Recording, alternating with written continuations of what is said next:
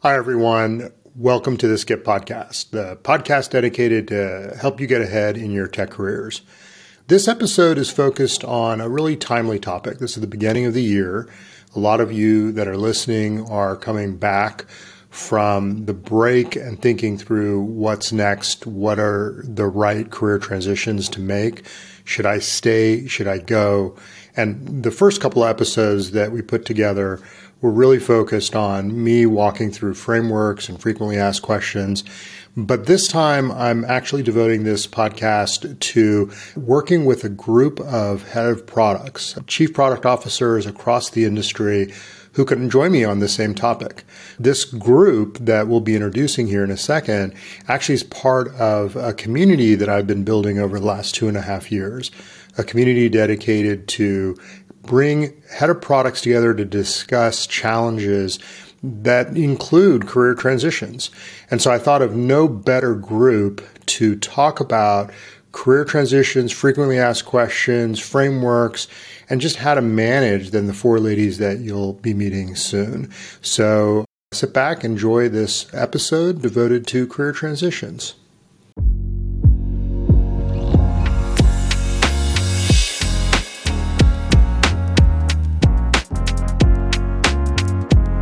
I am very excited to welcome everyone to the Skip Podcast. This is one of our first episodes, and I couldn't be more delighted to have this topic and this group of people together. So I'll start with Brianna. Brianna joins us as head of product at both ClickUp and SnapDocs. And Brianna, Monday is your first day back at work. Is that right?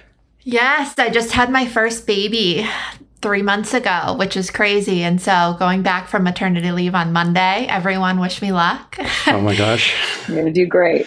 Yeah, well, Brianna is the counter case to all of my career advice. I always tell people that, hey, CPOs only last a couple of years, and she was at SnapDocs for 5 years. And then I told people that, well, boy, if you're expecting, it's a CPOs and head of products are very, very intense jobs. You really, really want to be very thoughtful. And then she took that job and then 3 months later went on leave and just continues to sort of buck the trend. And I think everyone will be really excited to hear her perspective on career and job. Annika Gupta also is joining us. She's head of product and CPO at Rubrik. And prior was president at LiveRamp. And again, bucks the trend in terms of tenure. How long were you at LiveRamp, Annika? 11 years. 11 years. So and were you joined LiveRamp when it was like the company was a bit of a baby, if I recall? Yeah, it was 20 people before we had product market fit. That's amazing. And then when you left, it was how big? It was like 1,500 people, and we were a public company had been a public company for 3 years. The thing I love about Annika is beyond just being a great executive and head of product, she also does a ton of giving and in fact teaches a product management class at Stanford, if I recall. Is that it's coming up on its second term? Is that right? Yeah. We're starting it in a couple of weeks. So it's super exciting. Yeah, and I think that Annika has not only that sort of product management lens, but has also been broader in operations. And so I think has a lot of interesting ideas to share about career transitions, not just for product and product managers. Shirley Lin joins us as CPO at Divvy Homes and prior was at Airbnb. Shirley, welcome. Thanks so much. Excited to be here. Shirley, tell us what's the difference between Airbnb and Divvy Homes in terms of like cultures? How does that transition take place?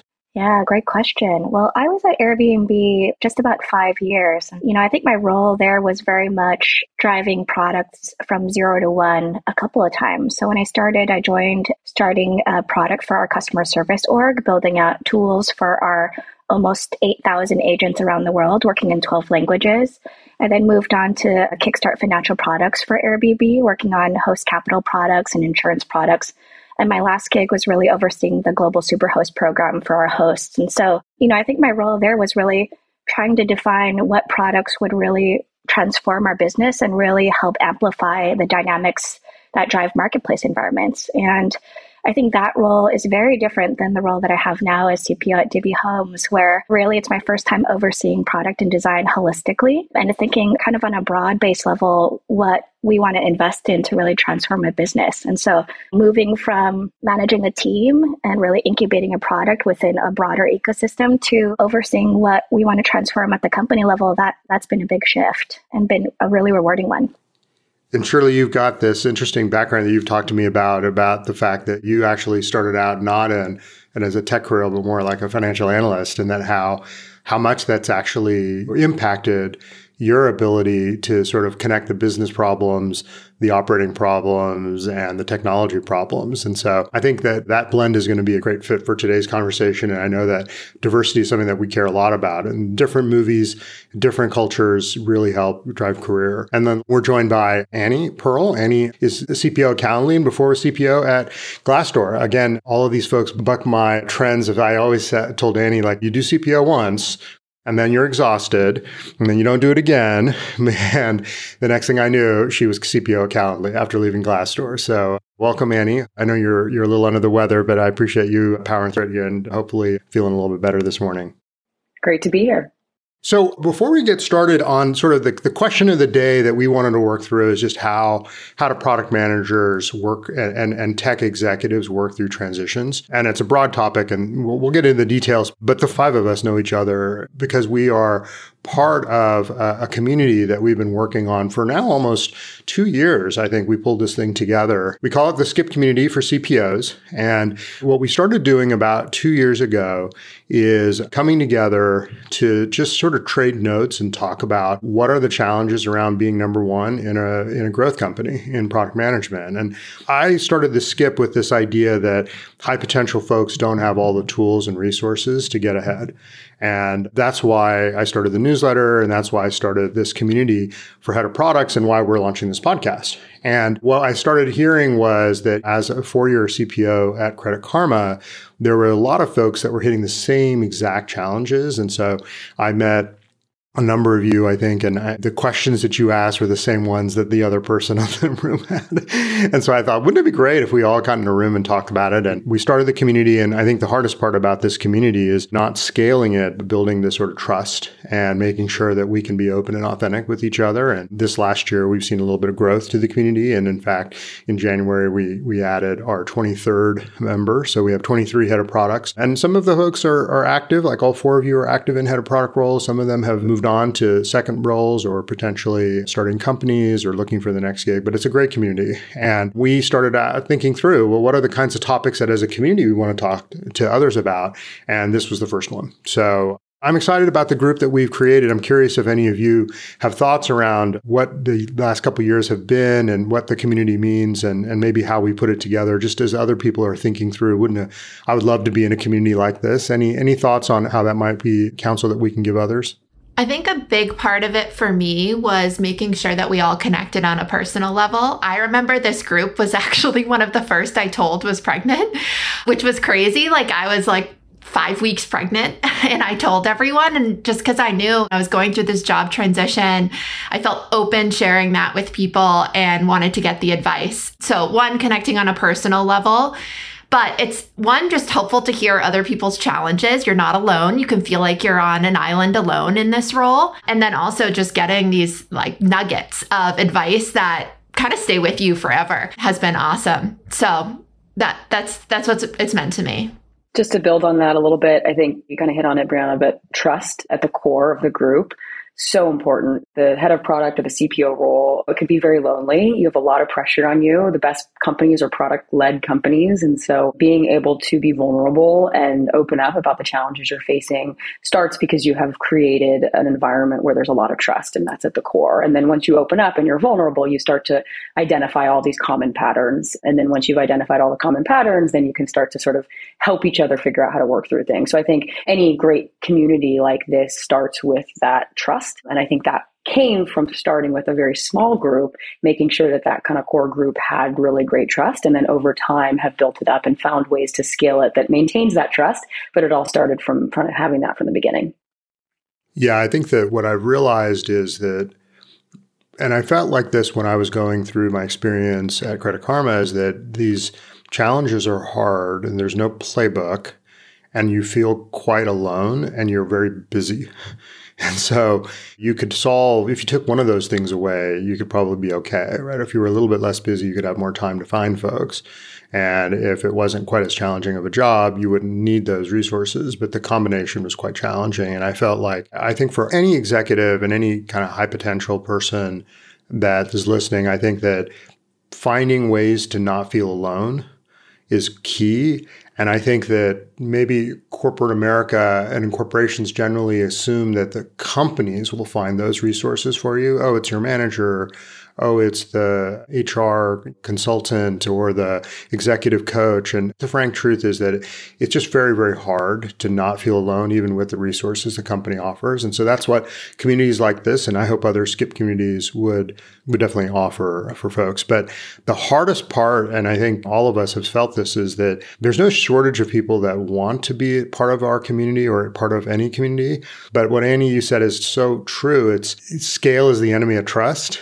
And so, if you go into a room and there's 200 people and all of you that have gone to a conference and you don't know anyone, and you're not going to open up and talk to people about your biggest challenges or your insights. And yet that's where you really find that value and that authenticity. And so this is a big experiment that we're running, and we'll keep everyone posted. But I couldn't be more delighted that we found each other, and we are doing great, helping and learning from each other. And that's a great segue into our first topic, which is really around career transitions. And maybe my question is, there's going to be a ton of information out there of things that, hey, if you're looking for a new gig, this is what you should do. This is how you should think about it. But I want you to think back around career errors, when people make mistakes. And if you think back and think of an example of, even if you yourself has made a mistake, or someone that you've known and trusted or worked for you or worked around you made a career error. When was making a decision, when did it backfire? When does staying maybe a good thing versus a bad thing, or leaving turn out to be premature or a bad choice? What can we learn from mistakes that people made? Shirley, do you have thoughts on this? Yeah, I think back to when I transitioned from Airbnb and was thinking about taking on the next role. Rather than think of it as an error, I actually think about it more in terms of what are the goals and the framework in which I think about what's fulfilling about a job. So for example, for myself personally, there had to be a really meaningful mission. I loved that about Airbnb. It really inspired me every day to do my best work. And that was really important for me. Growth opportunities. I kind of had clarity around what I wanted to grow in terms of, for example, setting vision and strategy at the company level. I had criteria in terms of the team, people that I wanted to work with, smart people to learn from, kind people that I would enjoy being with every day. And when I approach it, I think about, well, are all these attributes present in my day-to-day job? And over time, I find that these attributes evolve. I think the ratio of them change. And when you get to a point where that no longer exists in the structure or framework that you hope for in your current job, that's like a good time to think about a job transition, a good time to kind of clarify, what do I want next? What attributes do I want in my next role? And how do I go about doing some research and canvassing opportunities out there? And so I think that's the approach that I take. I think it helps prevent errors in job transitions because you're really clear in what you're looking for and what would help you do your best work and bring you joy every day. And so that's a little bit about how I think about job transitions. I've had people that come to me, and I think that probably all of us have had this, which is, this place is so dysfunctional. Oh my God, look at all these problems. This place isn't what it used to be. I got to get the heck out of here. Dysfunction is killing me. And that dysfunction wasn't actually in your narrative, Shirley. You didn't say, keep going until the place is no longer clean, or you had a framework in mind. I'm curious as to how you should counsel folks that feel like the place isn't like it used to be. Yeah, Annika, go ahead. I'll take that one. So, yeah, I mean, I went through that multiple times because I was at LiveRamp for 11 years. And when you're at a company and see it from going from 20 people to 1,500 people, plus we were a startup that got acquired by a much larger company. So we went through a lot of cultural transitions as part of growing and scaling and also getting acquired. And I got great advice at one point that was like, don't leave because you're frustrated. And honestly, like, having had that longevity of being somewhere for 11 years, it was actually the point at where I was frustrated, where I worked through those frustrations and helped solve those problems, where I had the greatest growth, both in terms of my title and getting responsibility, but also just from a personal level and having to figure out a way through those difficult times. And so when I talk to people about their transition, I really try to advise people, don't leave because you're frustrated. Really try to work through that. And at some point, you have to say, okay, I'm going to cut my losses and go somewhere else because potentially it's a toxic culture, or potentially you're not seeing growth and learning. But often I find that growth and learning really can come from those times that are difficult, and those times where you're really challenged to figure out how to help the company, not just help yourself, but help the company work through a challenging point of time. I love that, Annika. I heard similar advice that resonated, which is you don't want to run away from something, you want to run towards something. And I think running away from something and taking any job that's ripe for disaster, I say. But I love that analogy. I also think, what company doesn't have its fair share of dysfunction? I don't know if I've been at one that hasn't been dysfunctional every couple of cycles. And so I think the question is it a dysfunction that you can learn from and that you can work through? Or have you put enough time and effort into it that you realize, like, hey, this is no longer the place for me. This no longer is a two-way partnership. It's time to kind of move on. Don't run away, run towards. The only counter to that I'll say is, if you feel like you're solving the same dysfunction over and over again and you're exhausted by that, I think it's okay to say, all right, I'm no longer, Annika, to your point, learning something new, tackling a new challenge. Then I think it's okay to run away. Yeah, I love that change is needed. I think the definition of an insanity is doing the same thing over and expecting different results. But I'd also say the closer you get to the top, the more you see the dysfunction. Yeah. And I think that when you're earlier in your career, maybe the dysfunction exists. It's just not in the rooms that you're frequenting.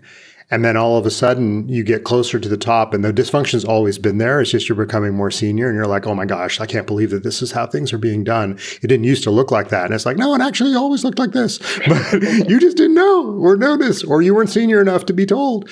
And I think that this advice that we're giving of like, hey, make sure you look at your own growth rate, your own framework, your own expectations, and that sometimes dysfunction is a feature, not a bug, but not always, I think is terrific advice. Annie, maybe I'll ask this question around, especially since you had so much experience in both being a head of product and then running a people product as well with Glassdoor. I think there's always this question that people ask me, which is, I'm a total top performer, but I got turned down from a company.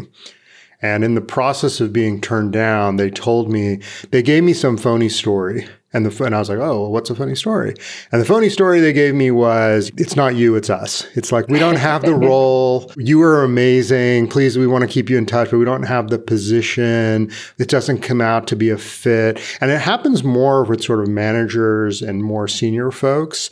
And I've sometimes shared with them that there may be some truth to that. And so I'm curious as an employer, do good employers pass on good people, or is it mostly good people they'll always find a space for? No, I have passed on great people, but usually I think that's because I know that the role itself just isn't big enough or exactly what that person wants to do next. And I can't do anything about that. And so I know I'd bring them in selfishly because I know they're great and I want to make it work, but I probably wouldn't be setting them up for success. And usually it's a scope constraint and or not exactly what they want to do next. And so, but I think you're really transparent about that, right? So I think if you're getting some hand wavy, it's not you, it's me, without a lot of context, that it's probably it is you. But I think if through the interview process, you've had a lot of open dialogue around what the person wants and what the role is and what the scope is. And then at the end, you sort of say, look, this isn't exactly what you want. And this is the role. And like, therefore, this isn't going to work. So I have had those scenarios.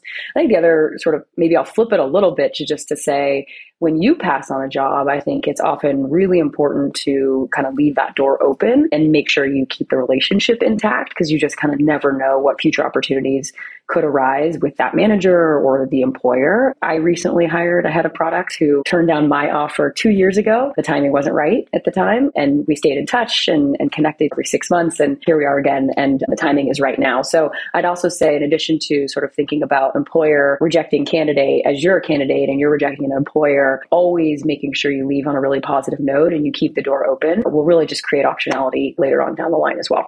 Yeah, I would say that what's funny is that both Shirley and Annie, I think, are two folks that I've unsuccessfully recruited in past lives. And I was so impressed with them. Though they turned me down, I maintained the relationship. So I think people People don't come and go, but companies and opportunities do. And I think that that's great. And I actually think that what I'm hearing from you, Annie, is that a great company would want to ensure that the person they're hiring is set up for success, not just talent collecting. Because when the market shifts like it has in this past year, you want to make sure that the people that you've hired are well positioned. And you'd almost rather say no to good people to ensure that they're succeeding than build a reputation as an employer that we can't make good people succeed. And that discipline, I think, is warranted. But you have to kind of read it, I think, in the conversations you're having. It's not like you just can't look at the recruiter email and decipher what's being said. And so that sometimes maybe a good question is that how much can someone go and ask why? What was the reason behind the decision not to present an offer? Companies are busy. The individuals put a bunch of time in. What's permissible, like as an employer, like, or as a counselor, like, do you think that all individuals can kind of go back to the hiring manager, and will all hiring managers respond? Or how do you get to know what's the ground truth as to why you didn't end up working out? I have a mixed thoughts on this. Every time that I feel like I have been asked to provide really clear feedback and then provided the clear feedback, it doesn't feel like it's been met necessarily with a lot of openness, and like the outcome is never satisfying, right, for the candidate. And so I think you have to be really clear as the candidate, what are you trying to get out of this, and know that either A, the feedback being given to you is probably going to be sugar-coated, in which case it's not going to be all that valuable, or B, you have to be willing to take the hard truth and actually internalize it and do something about it. But I think people kind of get stuck in the middle where they want to hear an answer that makes them feel good, but then if they actually get the real truth, I think it's very hard for them to internalize and learn from. So yeah, I don't know. I kind of have some mixed emotions about it.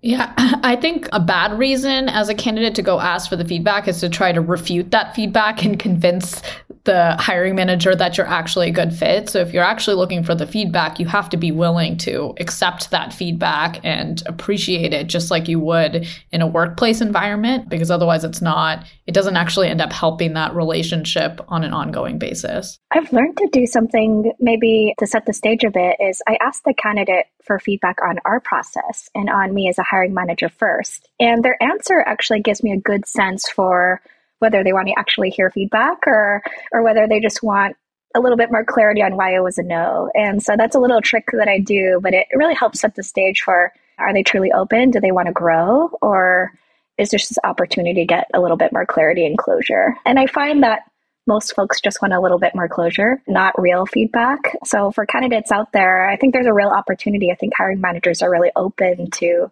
providing real feedback, but maybe it's just asking for it. I do think that leveraging the recruiter is a safe way to get feedback and closure. If you don't feel ready to accept the feedback with the hiring manager, that's why it's great to keep a good relationship with the recruiter. Because if it does end up being the situation like Annie talked about, where it was the role, that recruiter now also has you in mind, and it's their full-time role to think about you for future opportunities. And so you get that nice combination of closure plus them remembering you in the future. Yeah, and maybe in some ways, if company is very reluctant, if they're like, you're great, we just don't have the position, but we definitively want to invest in a potential future role with you. Believe us, but you can't get the hiring manager to sort of communicate with you, or you can't get the recruiter to give you some more clarity. It's probably code for maybe that's not actually what's being said. But I know that in one case, I think in one of the companies I sent someone over, that this was the case and the timing wasn't right. And then the hiring manager's on the phone like the next hour and very much trying to communicate, look, here's the things that we just don't feel great about at this moment for our situation. And this like fit and we don't have the role, I think is very common right now. Across all four of your companies are really healthy and doing great. but you're probably changing almost on a quarterly basis which positions are available and who's in the seats, et cetera. And so that's like legitimate challenge. And for you to just hire blindly, knowing that there'll always be business, is just bad hygiene. And none of your companies are going to want to do that. So I'm really with you on that point. And then I think when it comes to the feedback, this fits into the sometimes perception is reality. So what you can gain is it's not, I am not good at this skill, but it's more that somehow in the interview process, I did not come across as good as this skill. That is the fact. And that is the thing to work on, not that your skill is broken. Somehow there's a disconnect. And I think that's a lot of what we'll talk about in the next section here, is just how to make sure that you're coming across and interviewing in a way that's thoughtful and meaningful. But maybe my last question is, we think through kind of broad strokes around how do you make these transitions. I can't help but think that all four of you have been on leave this last year with new members of the family, and congratulations on that. And I think that probably the hardest question for me to answer is this question that comes to me with folks that are midstream in career, and they're either currently expecting or likely going to have in the next 12 months some type of addition to the family. And the question is like, what's the right advice here? Should I, everyone always says like, I'd rather stay than go, because transitions and increasing family and working as a new parent is really, really tough. But I'm curious, is that always the advice? What is your advice that you give? All of you have lived through this on an individual basis. I'd love to hear. Maybe Brianna, because you're just coming off of leave and you made a transition. You're a great counterexample to that conventional wisdom. What's your take on this? Yeah, I mean, I just went through this. I found out I was pregnant when I was going through the interview process and starting to think about a job transition. And so I had to answer this exact question. And what it came down to for me, and what my advice would be for people, is you have to think about the impact waiting will have on your career trajectory. So if I could guarantee staying and transitioning led to the exact same career trajectory, I'd stay. Like, it's more comfortable. You maybe feel more comfortable taking a longer leave, the team. But for me, and I imagine frequently, an opportunity comes up that could accelerate your career. I personally felt like I would be 1.5 to 2 years behind in my career if I stayed versus leaving. And so I decided, I'm going to make that transition. It was really important to me, though, that I set the right expectations with my new employer. Before I accepted the offer, I told them that I was pregnant. I made sure that I'd be able to get the full leave. A lot of companies say that you have to be somewhere for a year before you can get the full leave. And I was like, no, I've been working my ass off for decades. I want the full leave that I can take with my daughter. So you have to negotiate that, set the expectations up front. And then I got tons of advice actually from all the women on this call around, okay, I just have 6 months in this head of product role. Like, what problems should I prioritize first versus wait to take when I come back? So my advice is you can do it. Like, you can do anything, and you should really think about the impact it's going to have in your career trajectory and if you're willing to sacrifice any impact on it. I have a similar experience in that, like, I was doing my job search when I was trying to get pregnant. So I didn't know at what point that would happen. But I felt similarly where I had been with LiveRamp for 11 years, and we were talking about perception and reality in interviewing. Like, I knew that it was challenging because people looked at my resume and said, hey, you've worked at one company, you don't have a diversity of experience. Like, I had diversity of experience in many different ways, and I had to go and overcome telling that story. But I knew that if I stuck around, waited till I got pregnant, then went on leave, then came back, then tried to do my job search. Like, I was talking about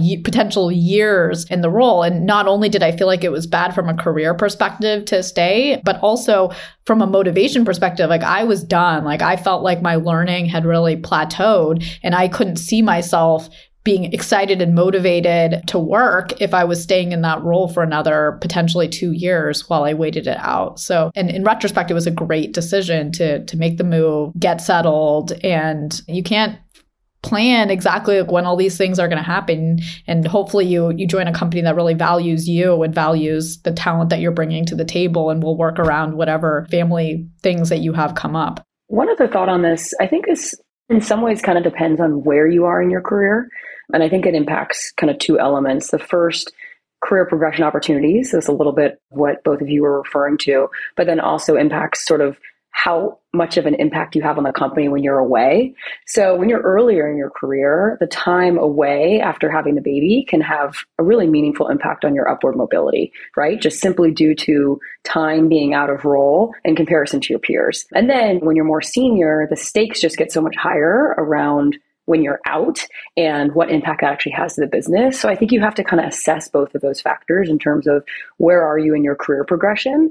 And if you're earlier in your career, perhaps it's you should just stay in your role and choose to try to have a child during that time, but you're also giving up potentially upward mobility while you're out. So I think you kind of have to think about career progression and sort of where you are in your career journey, as well as how high are the stakes of you being out of the role as you're kind of making that decision. The thing that I like about what you said is that there's no one size fits all. I think that this is one of those areas where pretty much people feel like one size fits all. It'd be crazy to make a transition while you're pregnant, or you can only do one thing at one time. And I think that what's funny is that when you listen to your stories, and all of you went through some degree of transition and you were in some of the most senior roles that you've ever held, and you don't look back with regret. You actually think that that was a good move. But that's so non-intuitive if you took the conventional wisdom. And the thing that I love about it, and the reason why I think that this is the really thoughtful advice, is that, you know, you kind of, if you, at the end of the day, the person that you need to bet on is yourself. Now, Annie, to your point, that doesn't mean you should just take unreasonable risk. I think that it's just you need to assume that you got to find the right path for yourself, and you need to bet on yourself and be thoughtful around when is the right time to bet on yourself based on what the challenge and situation might be. But I encourage everyone to be really nuanced. And that's why I think career advice is so hard. It's so tailor-made. There's no book, there's no podcast that's going to nail you to a T. And so I think a lot of what we try to do is connect people to each other. As Brianna, you said, you had to kind of talk through it with someone who's been through it and then decide what makes sense to you, right? And it's just, career advice is just such a personal fit. Awesome. Before you move on, Nikhil, I just wanted to mention that it'd be remiss not to shout out the village that supports us in being able to go to work and give it 150% every day. Partners, spouses, nannies, parents that really jump in and help support as we have young children that we're caring for and families that we're supporting every day. So I do want to mention that we're not in these roles alone. I think it takes a community to make it all happen. I thought I had something great to add to that. I think you covered it. I mean, I'm support. My husband doesn't work and he's taking care of our 6-month-old full time. I could not do the job that I'm doing and everything else that I'm doing on the side without that. Without my mom, who lives 10 minutes away, and without this group of amazing heads of product, chief product officers who is ready to support me at any point in time. It's amazing. Yeah, I guess I'll layer on that it is a family decision, I guess, if you plan to make that move. And so that's one thing to think about. My husband was extremely supportive. I'm in a similar boat to you, Annika. And he allowed me to make that transition at such a volatile time in our life. So think about it as a group decision. Yeah, I love that. And I love how personal it is for each of us. And I think that that's why I worry that there's like these hard and fast rules that we tend to put out, like, oh, it's on Twitter, it says, and then, you know, all are describing like, well, my husband may be in a position to support me while someone else may not be in a partner situation at all. And it's just really, really tough, but such valuable insight to be able to at least find others to talk through this with. You're not alone in making these kinds of decisions, at least. And almost all of the folks that are in that mid-level career have had to go through this, either themselves, their partners, their loved ones. Let's shift a little bit to kind of some of the more, there's so many conversations and questions that all of us get that are like real mechanical. They have like simple on the surface, but maybe more nuanced behind the scenes.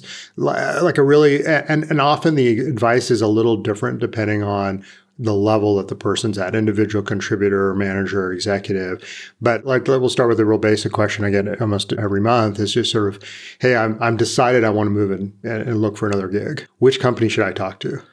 How do all of you answer that question? Like, how many? Do I talk to 50? Do I talk to 5? Do I wait? Like, what is the process and who do you go to is really the question. Maybe I'll start with Annika on this one and then maybe try to get all of you to time in on this.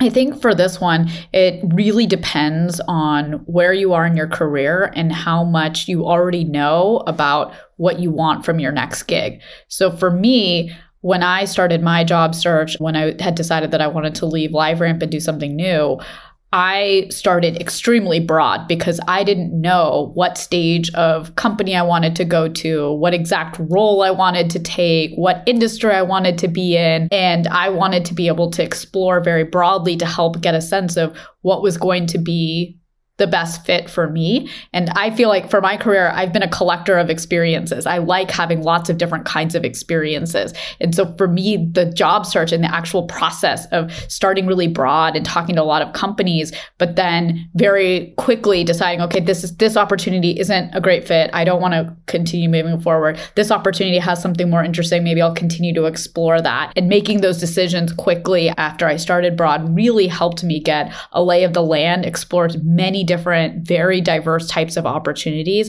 and eventually hone in on what was the right thing for me. And Nikhil gave me such great advice, which is think about not like what this next job, but the job after, and what are the aspects of what you want from this next job to help you further in your career. And that really helped guide me in thinking about, okay, what new experiences do I want to collect? What do I already have? And thinking about really focusing on getting some more different kinds of experiences, working with different types of people in a different industry.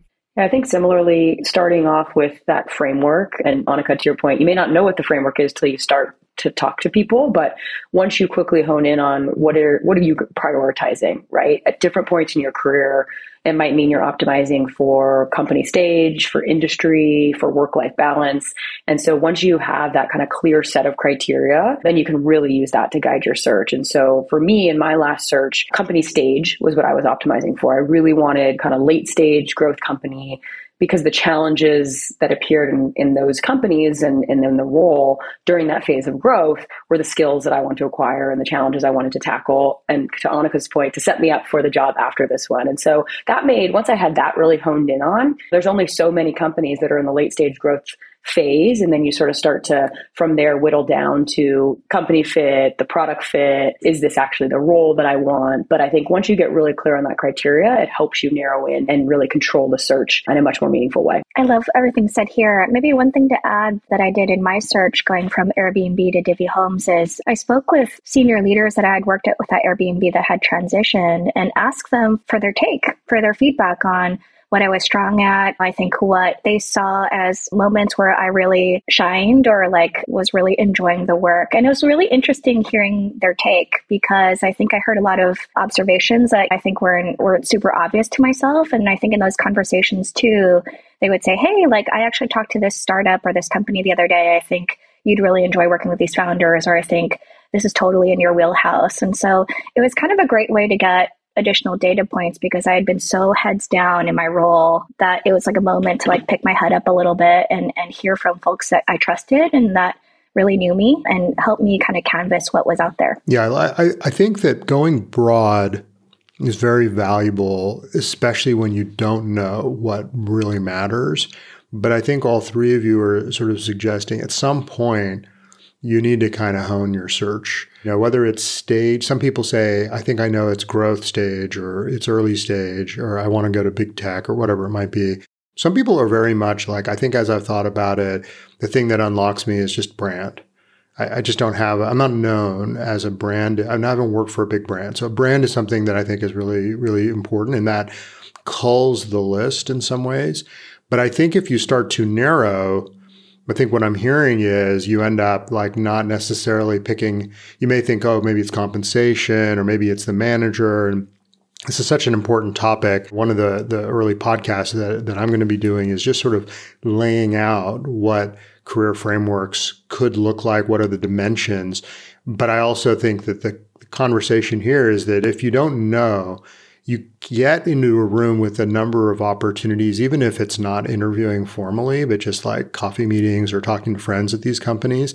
And you start to calibrate like, oh, I couldn't imagine me working on that problem or working in that phase. Like, I think I'm no longer interested in that. Or you might like, go tell me more. And that's like, you go home and you like, oh, this is like, double click on this. And you kind of work it through. So I think that's a big part of the first like entry of like, I'm dipping my toe in the water. The other one is just the names of companies. I think these days we are all flooded, as I'm sure almost every listener is, flooded with LinkedIn requests, emails, now wonderfully text messages of opportunities that need to be looked at today and today only. And I'm curious as to when you find yourself counseling or even when you've looked for jobs, what sources do you go at? Like, where do you find these names of companies and how do you get into them? And is it okay or advisable to respond? Do great people respond and get good jobs off of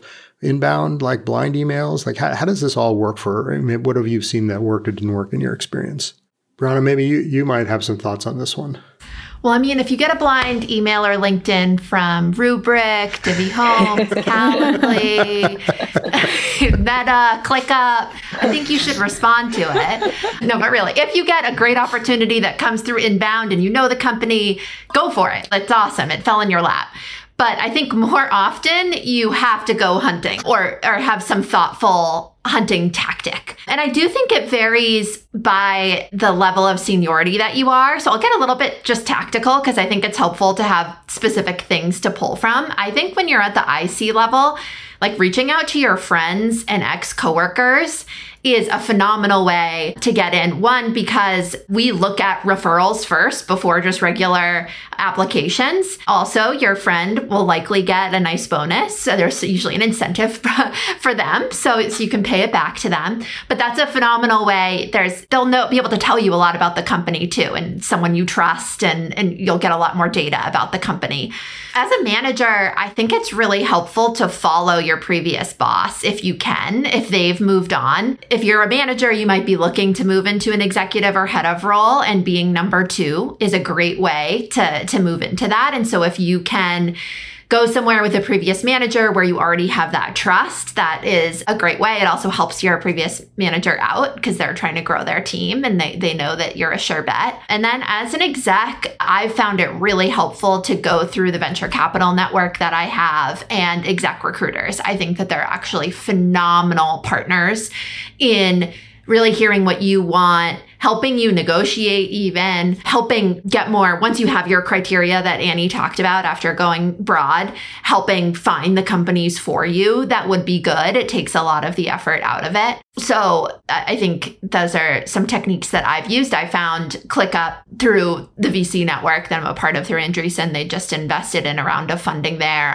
I found SnapDocs through Sequoia. So I've used that technique quite frequently for these growth stage companies that you might not otherwise think of. Yeah, I mean, I think of doing a job search is very much like a sales job. You're trying to fill the top of the funnel with as many opportunities, at least to begin with, as possible. And some of those are going to be depending on, again, where you are in your career, as Brianna said. Some of those are going to be the inbound opportunities that are coming at you. And some of it is going to be things that you're going out and hunting for. And part of that job, too, is also building awareness that amongst all the people that are out there looking for great candidates, that you're out there and you're available. For me, that was very important because when I did my job search, I hadn't done a job search in 11 years. And when I'd done a job search before, I'd been right out of college. So it was a really different search. And so my tactic was talk to anyone that reached out to me, because even if they didn't have the opportunity that I was looking at now, I wanted them to think of me for an opportunity that would be a good fit. And so I was out marketing myself at the same time as trying to fill my top of funnel and then really managing that pipeline all the way down to conversion. The great thing about career transition is you don't need 5 opportunities that are the perfect fit. You only need 1. So in that way, it's different than a sales job. I really approached it from that mindset. It's like, it is all about sales. You're selling yourself.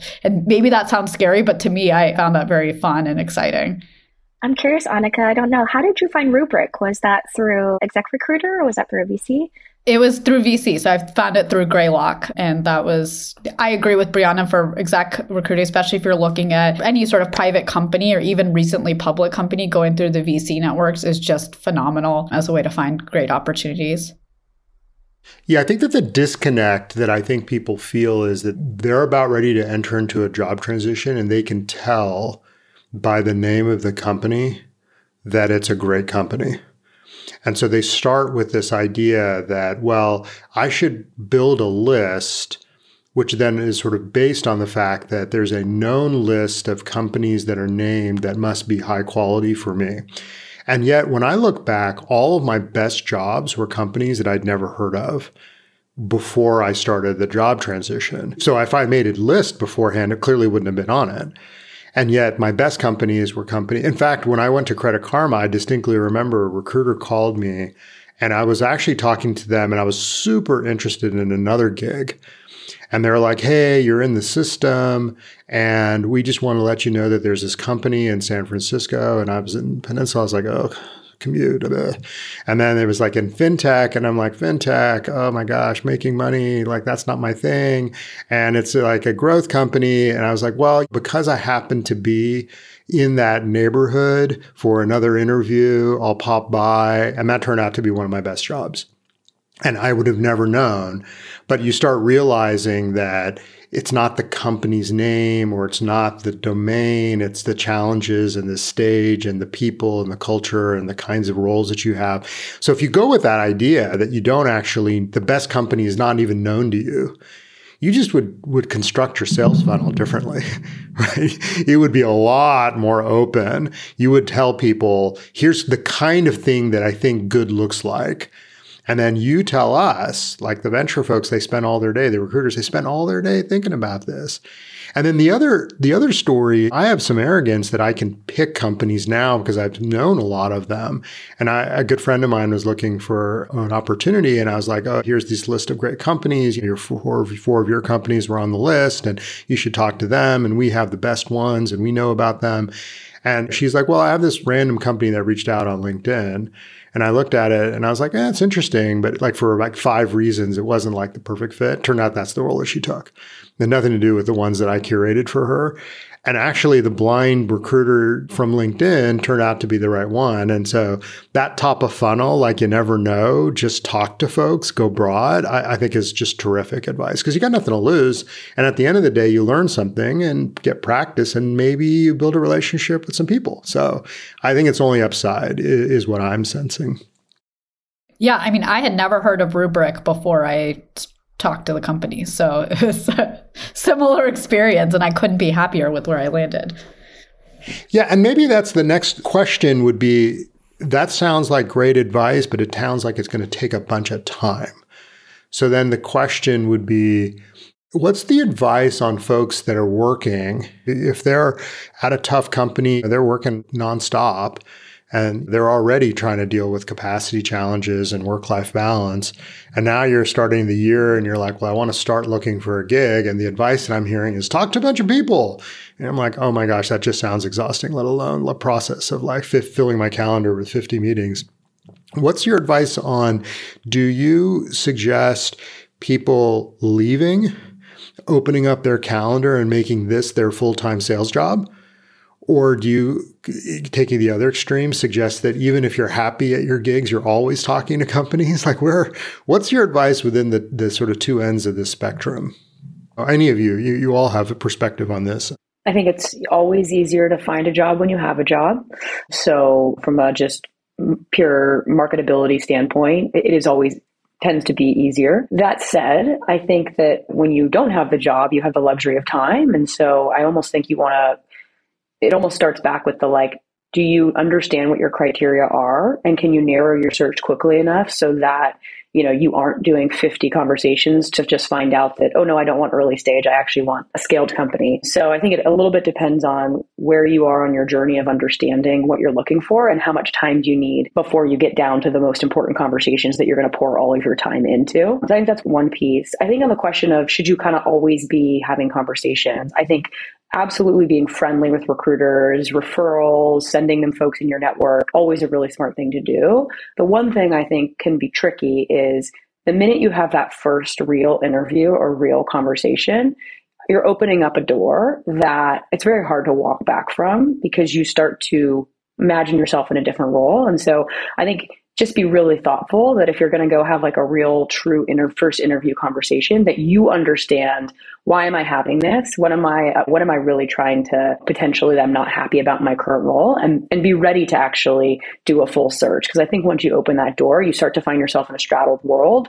And then back to your original question, you already have so much time sucked away by your current job, and now you're trying to do two things at once and you don't know what you're trying to optimize for. So I just be really careful that if you're going to go open the door to a real true interview process, that you're really ready to take that step. I also think there's a question of how you have to ask yourself of how full or empty is your tank. It is a really big effort to embark on a job search if you want to do it well. And you're probably not going to take the first opportunity or first conversation that you have is not going to be the one that you end up taking. And so for me, like I found the job search very energizing because I love talking to people. I love meeting companies. It was really fun and it was a huge time commitment, and it took me 9 months. So I was having I was spending 10 to 20 hours a week on external conversations in addition to my job for 9 months. It was a very long process, but it was also really fun. And so I found it energizing, and I was able to do it while doing a very intense job.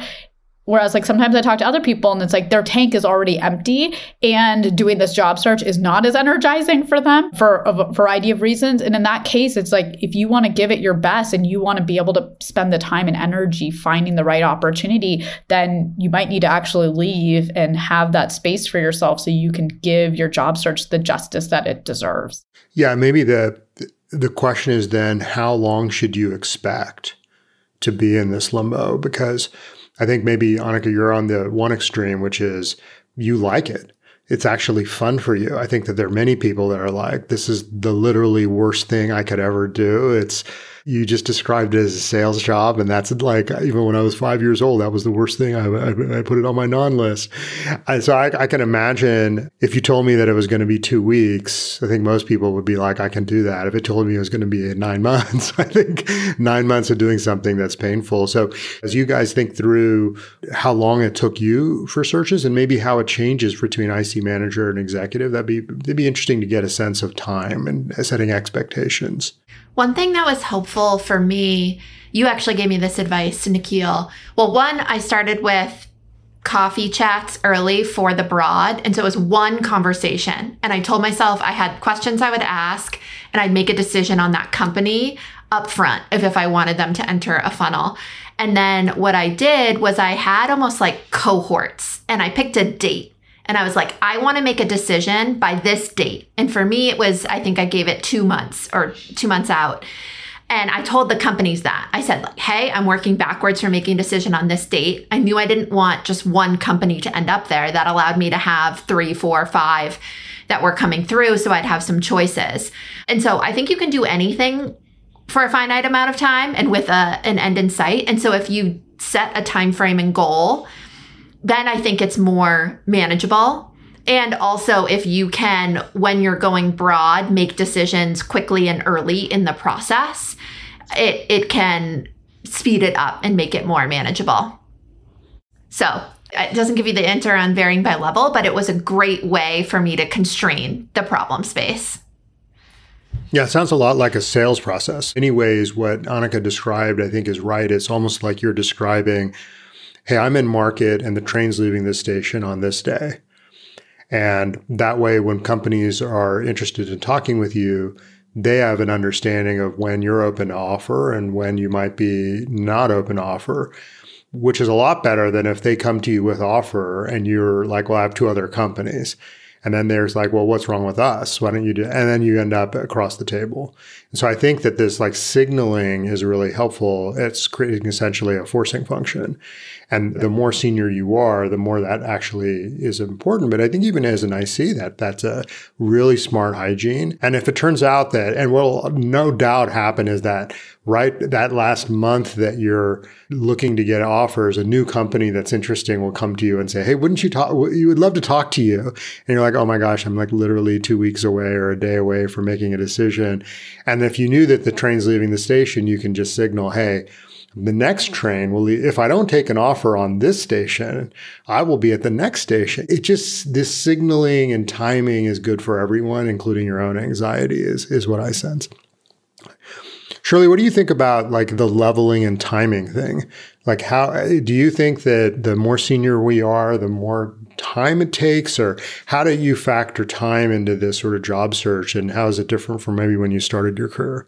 Yeah, that's such an interesting question because I think I could answer it two ways. I think sometimes it may take a really lengthy amount of time, I think, for folks to be thoughtful and canvas, go broad and then go narrow. And I think at other points in time, when you're senior, you might have a very clear picture of what you're looking for next. And it's really kind of a matter of, like Annika described, it just takes one. And if you happen to stumble upon that one, you can really make that decision quickly. So I think going back to what Annie highlighted earlier, it depends on where you are in the process, how clear you are on your own framework. And I think in a lot of cases, serendipity, like, did you happen to stumble upon a company that kind of checked those boxes?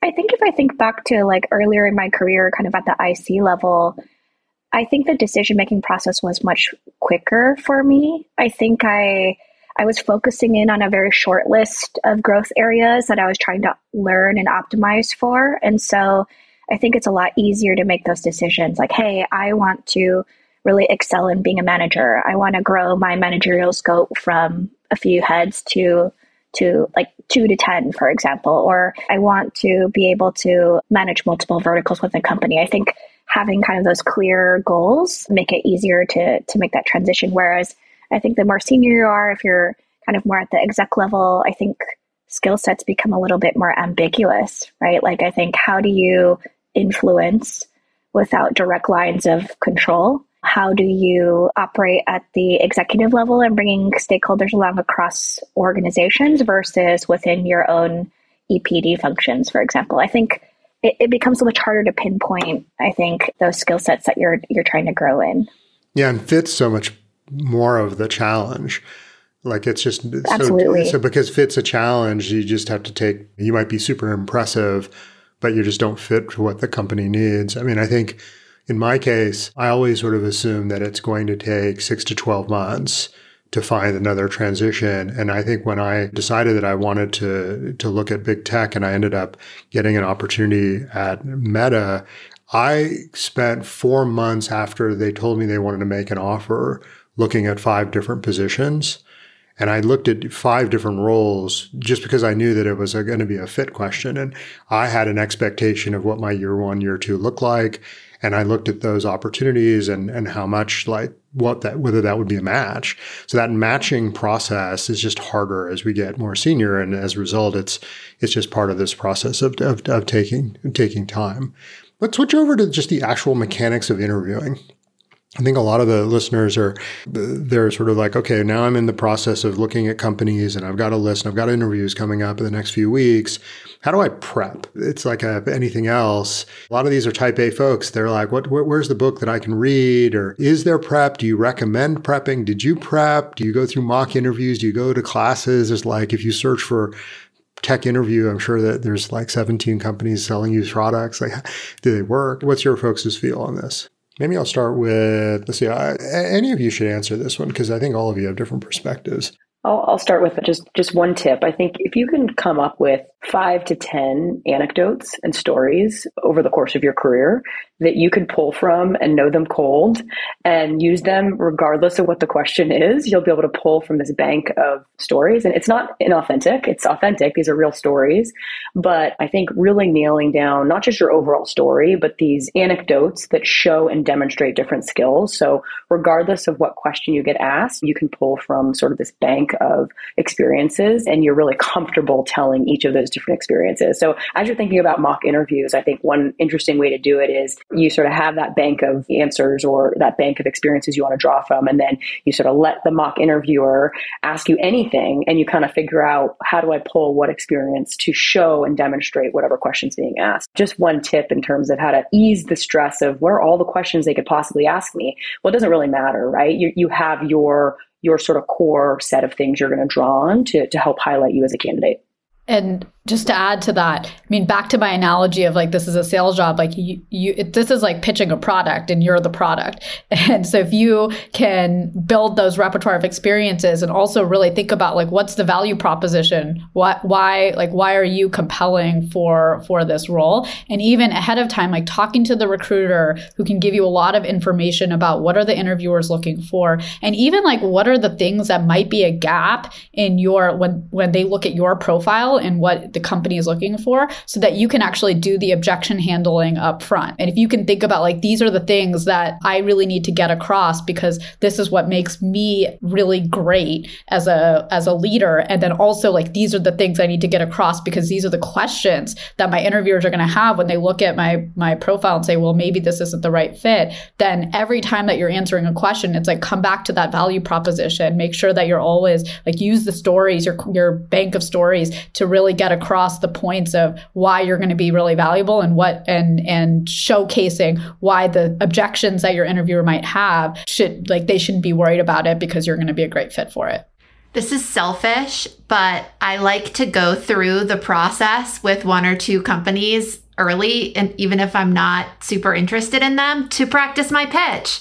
Like as a salesperson, it's your full-time job. You're practicing the pitch, you're calling, you're getting hung up on.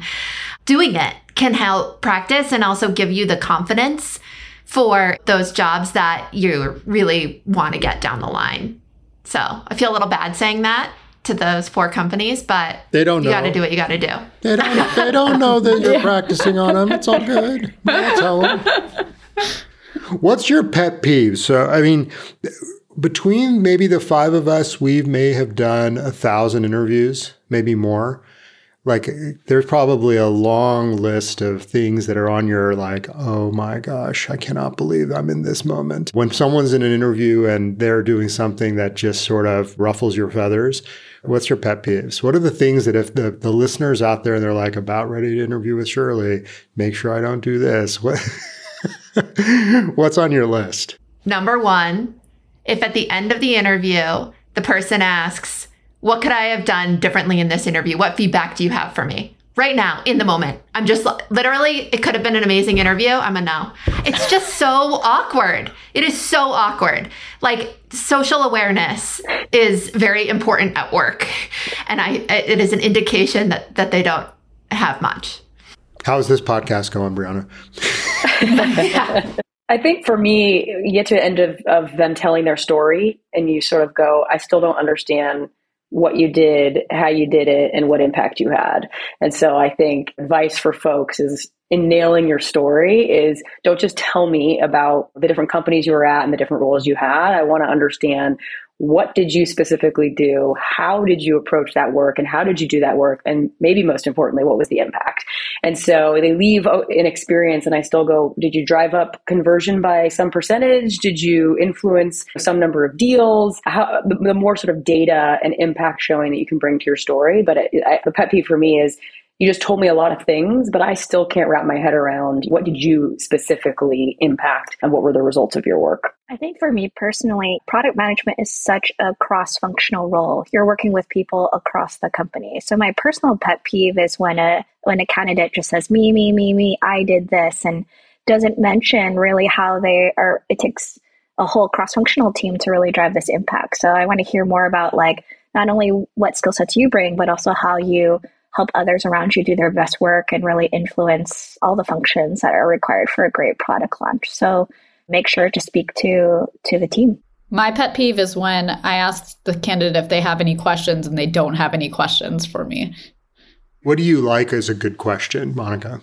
Well, I want to see that people have done their research and they're truly curious. I think so much about product management is about curiosity. You have to be curious in understanding your customer. You have to be curious in working with engineering on possible solutions. And so what I want to see is like something where it's like, they truly want to learn something from me, whether it's about the company, the culture, the product, the strategy. They've done some homework and they're not just coming in and asking me basic questions that they can just go look up on the website. That real like curiosity and are you asking smart questions, that I think is because of the nature of the role is so important to me. My biggest pet peeve is when someone's trying to run out the clock. I get a lot of that. I get a lot of like people that struggle with conciseness because, what happens is we're all asked to come in and effectively ask a series of questions on some area of competence. And that area of competence might be their leadership skills or their fit or their depth of experience on execution, whatever it might be. But every interviewer is going to have some angle. And there's going to be a handful of questions that you want to get through. And you're like through question number 1 and there's like 5 minutes left. And the reason why there's 5 minutes left is the person is just not particularly concise. The stories they prepared, to Annie's point, are very, very impressive and highfalutin, but they're not particularly tight. So I can't quite grok it. So I'm asking for clarification. And now I'm in this really tough spot because I've only asked like one question. The candidate maybe wasn't a great question, but they're just like struggling. And so when I used to do this earlier, I used to ding them. I used to just say, look, I didn't get a lot of signal and I didn't think that was a particularly effective interview. Now what I do is I stop the interview. And it's not so much as maybe this goes both ways to be honest point. I actually just say, hey, we're about 10 minutes in and I'm not able to get through a lot of the signal I'm looking for. So I would like you to make the following corrections in our cadence. And it can come across a little bit arrogant, but as an interviewer, I'd rather say, here's what success looks like for me from a conversation style. That way I can at least ensure that you're not thinking that I want 99% of detail when in reality I want like 80% across 5 different areas. And as someone interviewing, I actually appreciate when people sometime during the interview check in with me, not on like, can you rate my performance and give me a sense of success and failure, to Brianna's point, but more like, hey, is this the level of depth you're looking for? Or am I answering the question? I like that. Like, am I on the right target? And so they ensure that it's like it's a conversation, right? And you're getting value from both sides. And so I love that. So in product management in particular, but I think this happens in engineering, there's a growing trend in the last 5 years of people giving take home. And I get a lot of folks that come to me with some rants around like, how in the world am I supposed to do all these take home problems? And they're making me do this work and they're not even paying me and all this great stuff.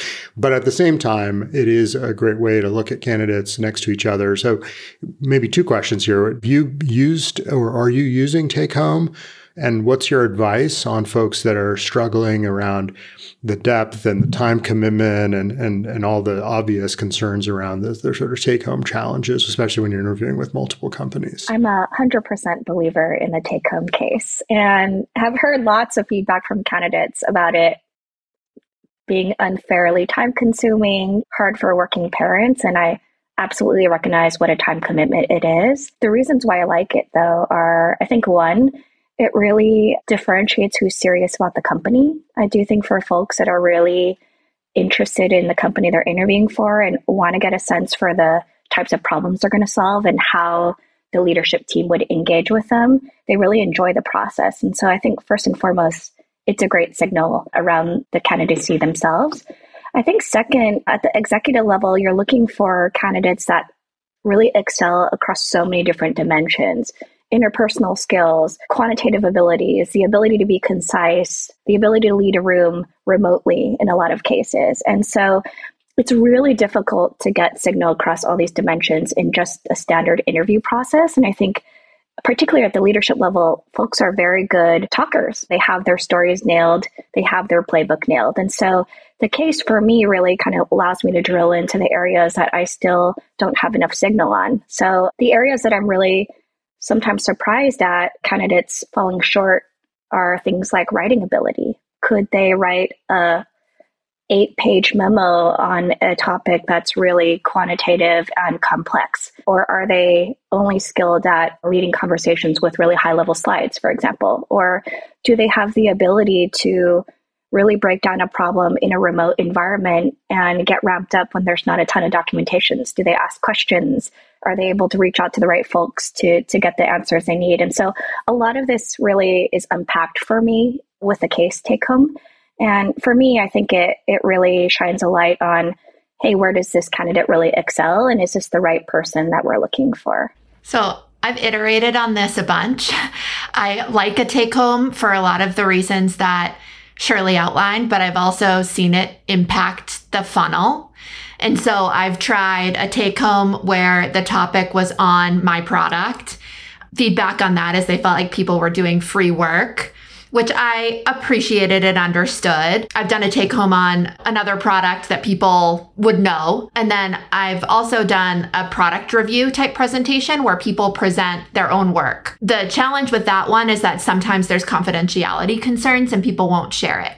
However, I have landed on that third one as the one that I like the most. It's the easiest for people to prepare because they can pull slides or content, but you still get a lot of the benefits that Shirley outlined in terms of seeing their presentation, their written skills, how they talk about results and metrics. And if I hit the confidentiality concern, then I have a backup question and kind of problem space that's not related to their existing work that I use. And they're usually okay doing that because they said no to the less time consuming option. I'm definitely more like in Brianna's camp. I actually don't like giving take homes to most of the candidates that I'm hiring. I've found that the signal isn't necessarily strong enough and it's a big time commitment for the candidate. And I've tried lots of different things. And even at very senior levels, I have found that where the take homes have been very valuable is when I can get them to talk about their own products. And whenever they try to get someone to talk about my product, it's very, very difficult because then you're judging people based on their experience in your industry and lots of other things that I don't end up finding are very strong signals. Whereas if you get them to have a discussion about their own product, that's way, way more valuable and the signal is much, much higher there. Yeah, I think that this is one of those areas where there isn't a good answer. There isn't a standard answer. I think that if we didn't do any take-homes, then the challenge is that the interview feedback just hard to compare. So you end up with lots and lots of bias in the interview. And then if you have everyone doing the exact same problem, but that problem does involve depth, the advantage of that is you get the detail, but then it can be challenging for folks that can't invest that time, but they may be great candidates. And then there's this funny middle ground where you could say, well, here's some standard, easier to answer questions. And we've noticed this, that now those questions appear on the internet. And so then it's like every candidate like just kind of goes in and prepares and then they show up and they've got their story and you don't get the signal. You just see how good they are at Google searches. And so that's like the sort of worst case scenario. I had one experience, and I think that if I was to do this again and I was designing, I think one experience in the interview process that I really liked was they asked me to come in and it was for an executive role. And then they wrote down 5 questions that they gave me 1 hour to prep for. And they literally just said, you can bring your laptop in. And then they brought in a panel to interview me on those questions. They say, why don't you present your answers to these and run a conversation around these 5 questions? And their expectation was that you might get 1, you might get 2, time to answer 1 or 2, you might get time to answer 1 or 5. But it was a very interesting, like what decisions you made. Do you go deep? Do you go broad? Do you engage? Do you like actually build a slide deck in 30 minutes? Like what do you do? Was fascinating. But the advantage of that process is it was time boxed. So I literally had no opportunity to prep. So I couldn't be disadvantaged, but they took the 1 hour time period. So I wondered around, is there opportunities to give people the opportunity to do some of it without this super high level? Some people spend 2 hours, some people spend 20 hours, but really tough one. And I think our industry is sort of continuing to experiment there. The other one that comes up a lot is around references, best practices for references. Some companies ask, some companies don't. And do they just do back channel? Some companies actually don't like looking at references. They take another extreme and they don't want to use references at all. Maybe my question is for those people that are listening that are interviewing, less about the employers and more about the individuals. Who should you pick to be your references, or how should you think about, injecting your references into the process? Maybe Annie, you have perspective on this one. Yeah, I was going to start by sort of just high level. You should just assume that you're being back channeled at all times, right? So the minute you enter into a job search, the hiring manager and folks on the interview panel process are going to be looking at your LinkedIn network and see if they know folks in common. So I think just something to be aware of, and perhaps even proactively reaching out to folks that used to be your managers, folks you used to manage, or cross-functional stakeholders, and making sure that they know that you're interviewing for this role and they might get pinged about it. So I think that's the first. I think when it then goes to actually formal references, I think you want to have really broad swath of folks. You want to see folks who've managed you. You want to see folks you've managed. You want to see folks who are your engineering counterparts or design counterparts, marketing, sales. So I think make sure you have a really sort of broad perspective.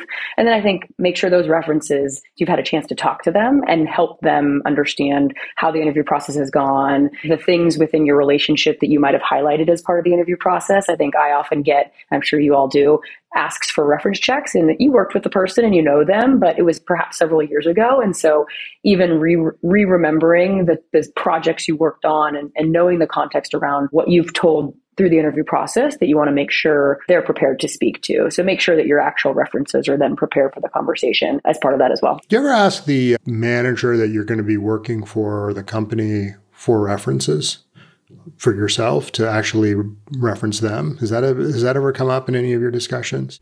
I've never asked for it, but I always do it. You have to back channel the company you're going to work for and the people you're going to work for. I even have done customer interviews for the companies because I'm leading product. I want to know how customers feel. So I haven't ever asked it. The book, The Who, I think it's called Who. I'll look it up after and see if that's the name. But they recommend when people are telling stories, like Annie talked about, if you're the person who wants references, actually ask for the specific person involved in one of those stories. So the problem with references and why some people don't use them is it's this extremely biased set of people, right? Like chances you get some real feedback from that are relatively low. And so if you instead pick the people based on the stories and you want to learn more about that story or something like that, it can take the bias out of it and not be this like secret back channel approach, which I thought was really interesting. I have not actually done that, but I thought it was a good idea. Well, and then maybe a broader question is, let's say that we do get an offer and we're interviewing, and now maybe we have 2 or 3. Our train is about ready to come into the station. We've got our 2 or 3 offers, and we've kind of started a back channel to determine what the culture is like or what the quality of the business is like. What are the other things that you'd want to ensure that you check out to help make a decision on, should I take company A versus company B?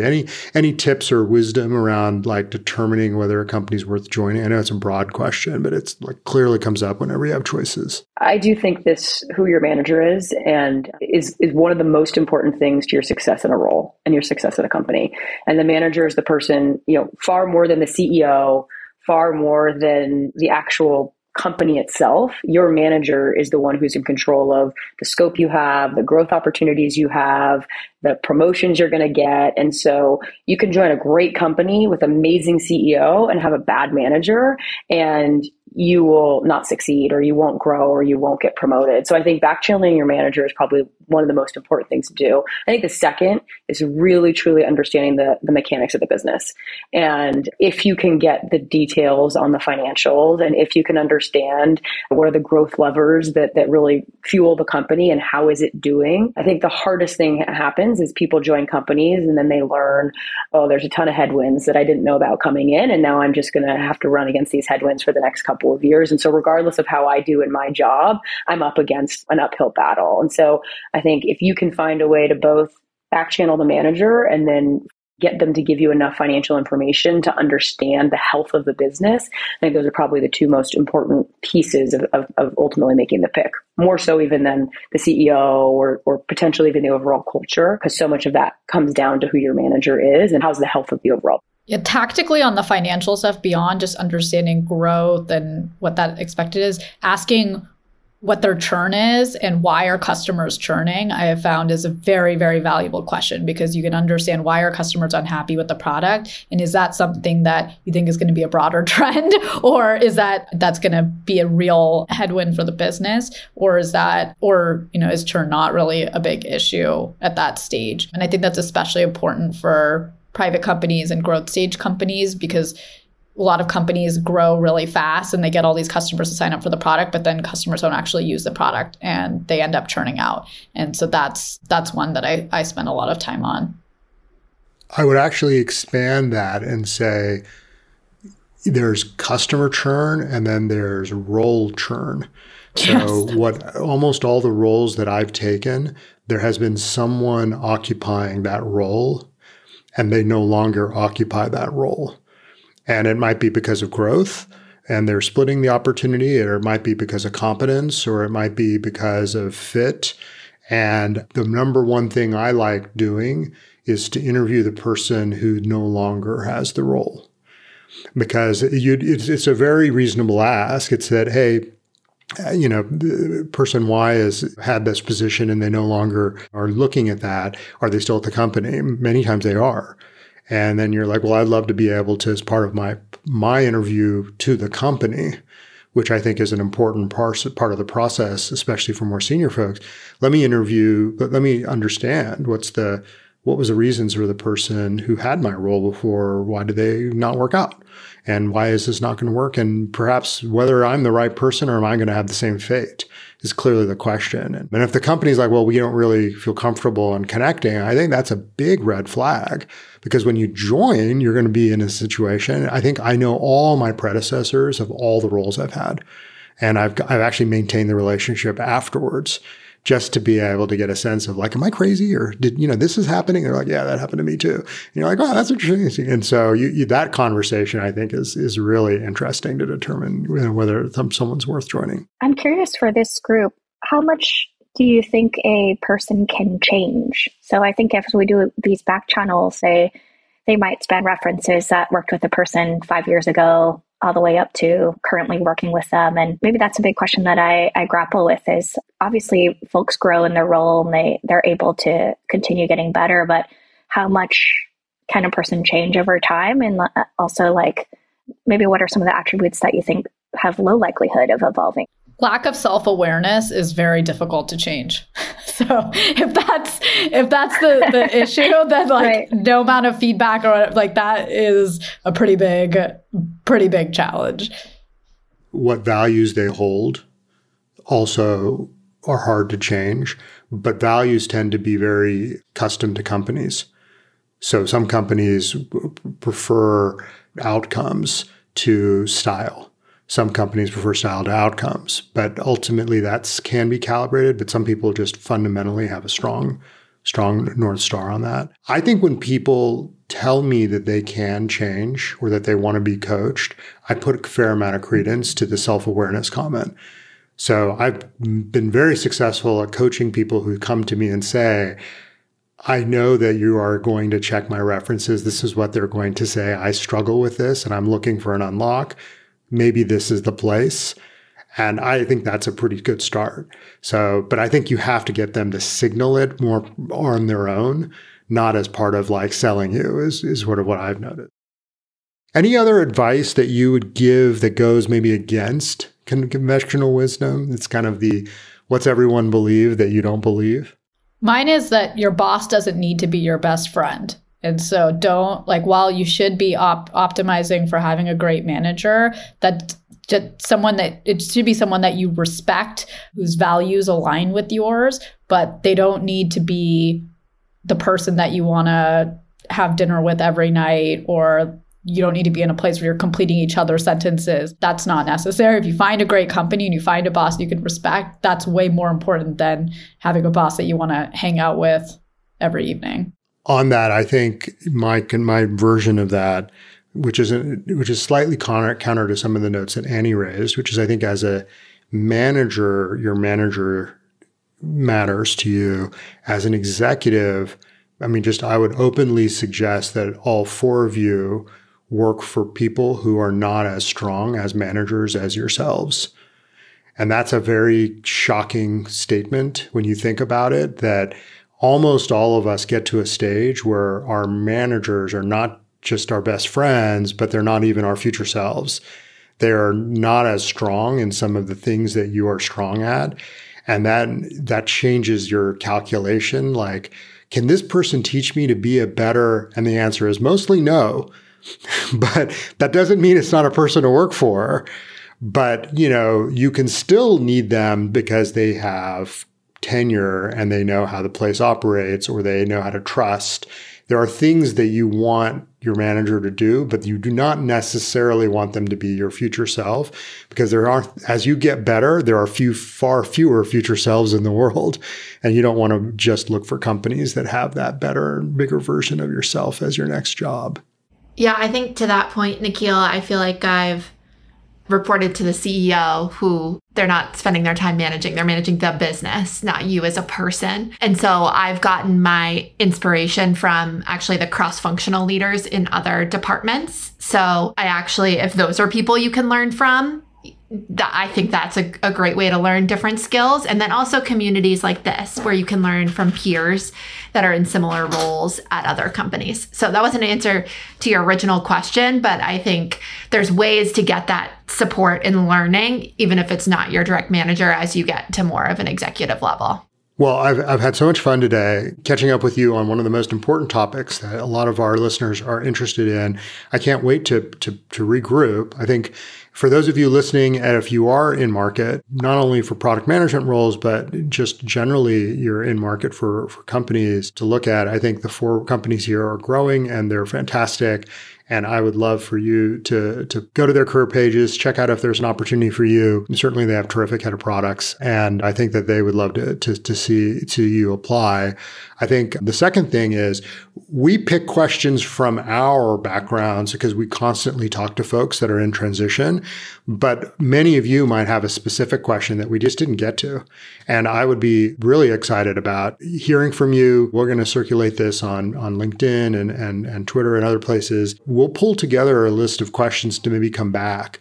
And I'll ask this group to come back and talk a bit more about recruiting and transitions. And this is such as I said, a very nebulous and custom kind of conversation, and there's no one size fits all. But I think the more that we put out signal around how to make effective transitions, the better all of us will be and the better industries will be. So I couldn't be more delighted to have all 4 of you here. Thank you, Brianna, Shirley, and Annika. I hope we have a great year together, and I enjoy the community that we're building together as well.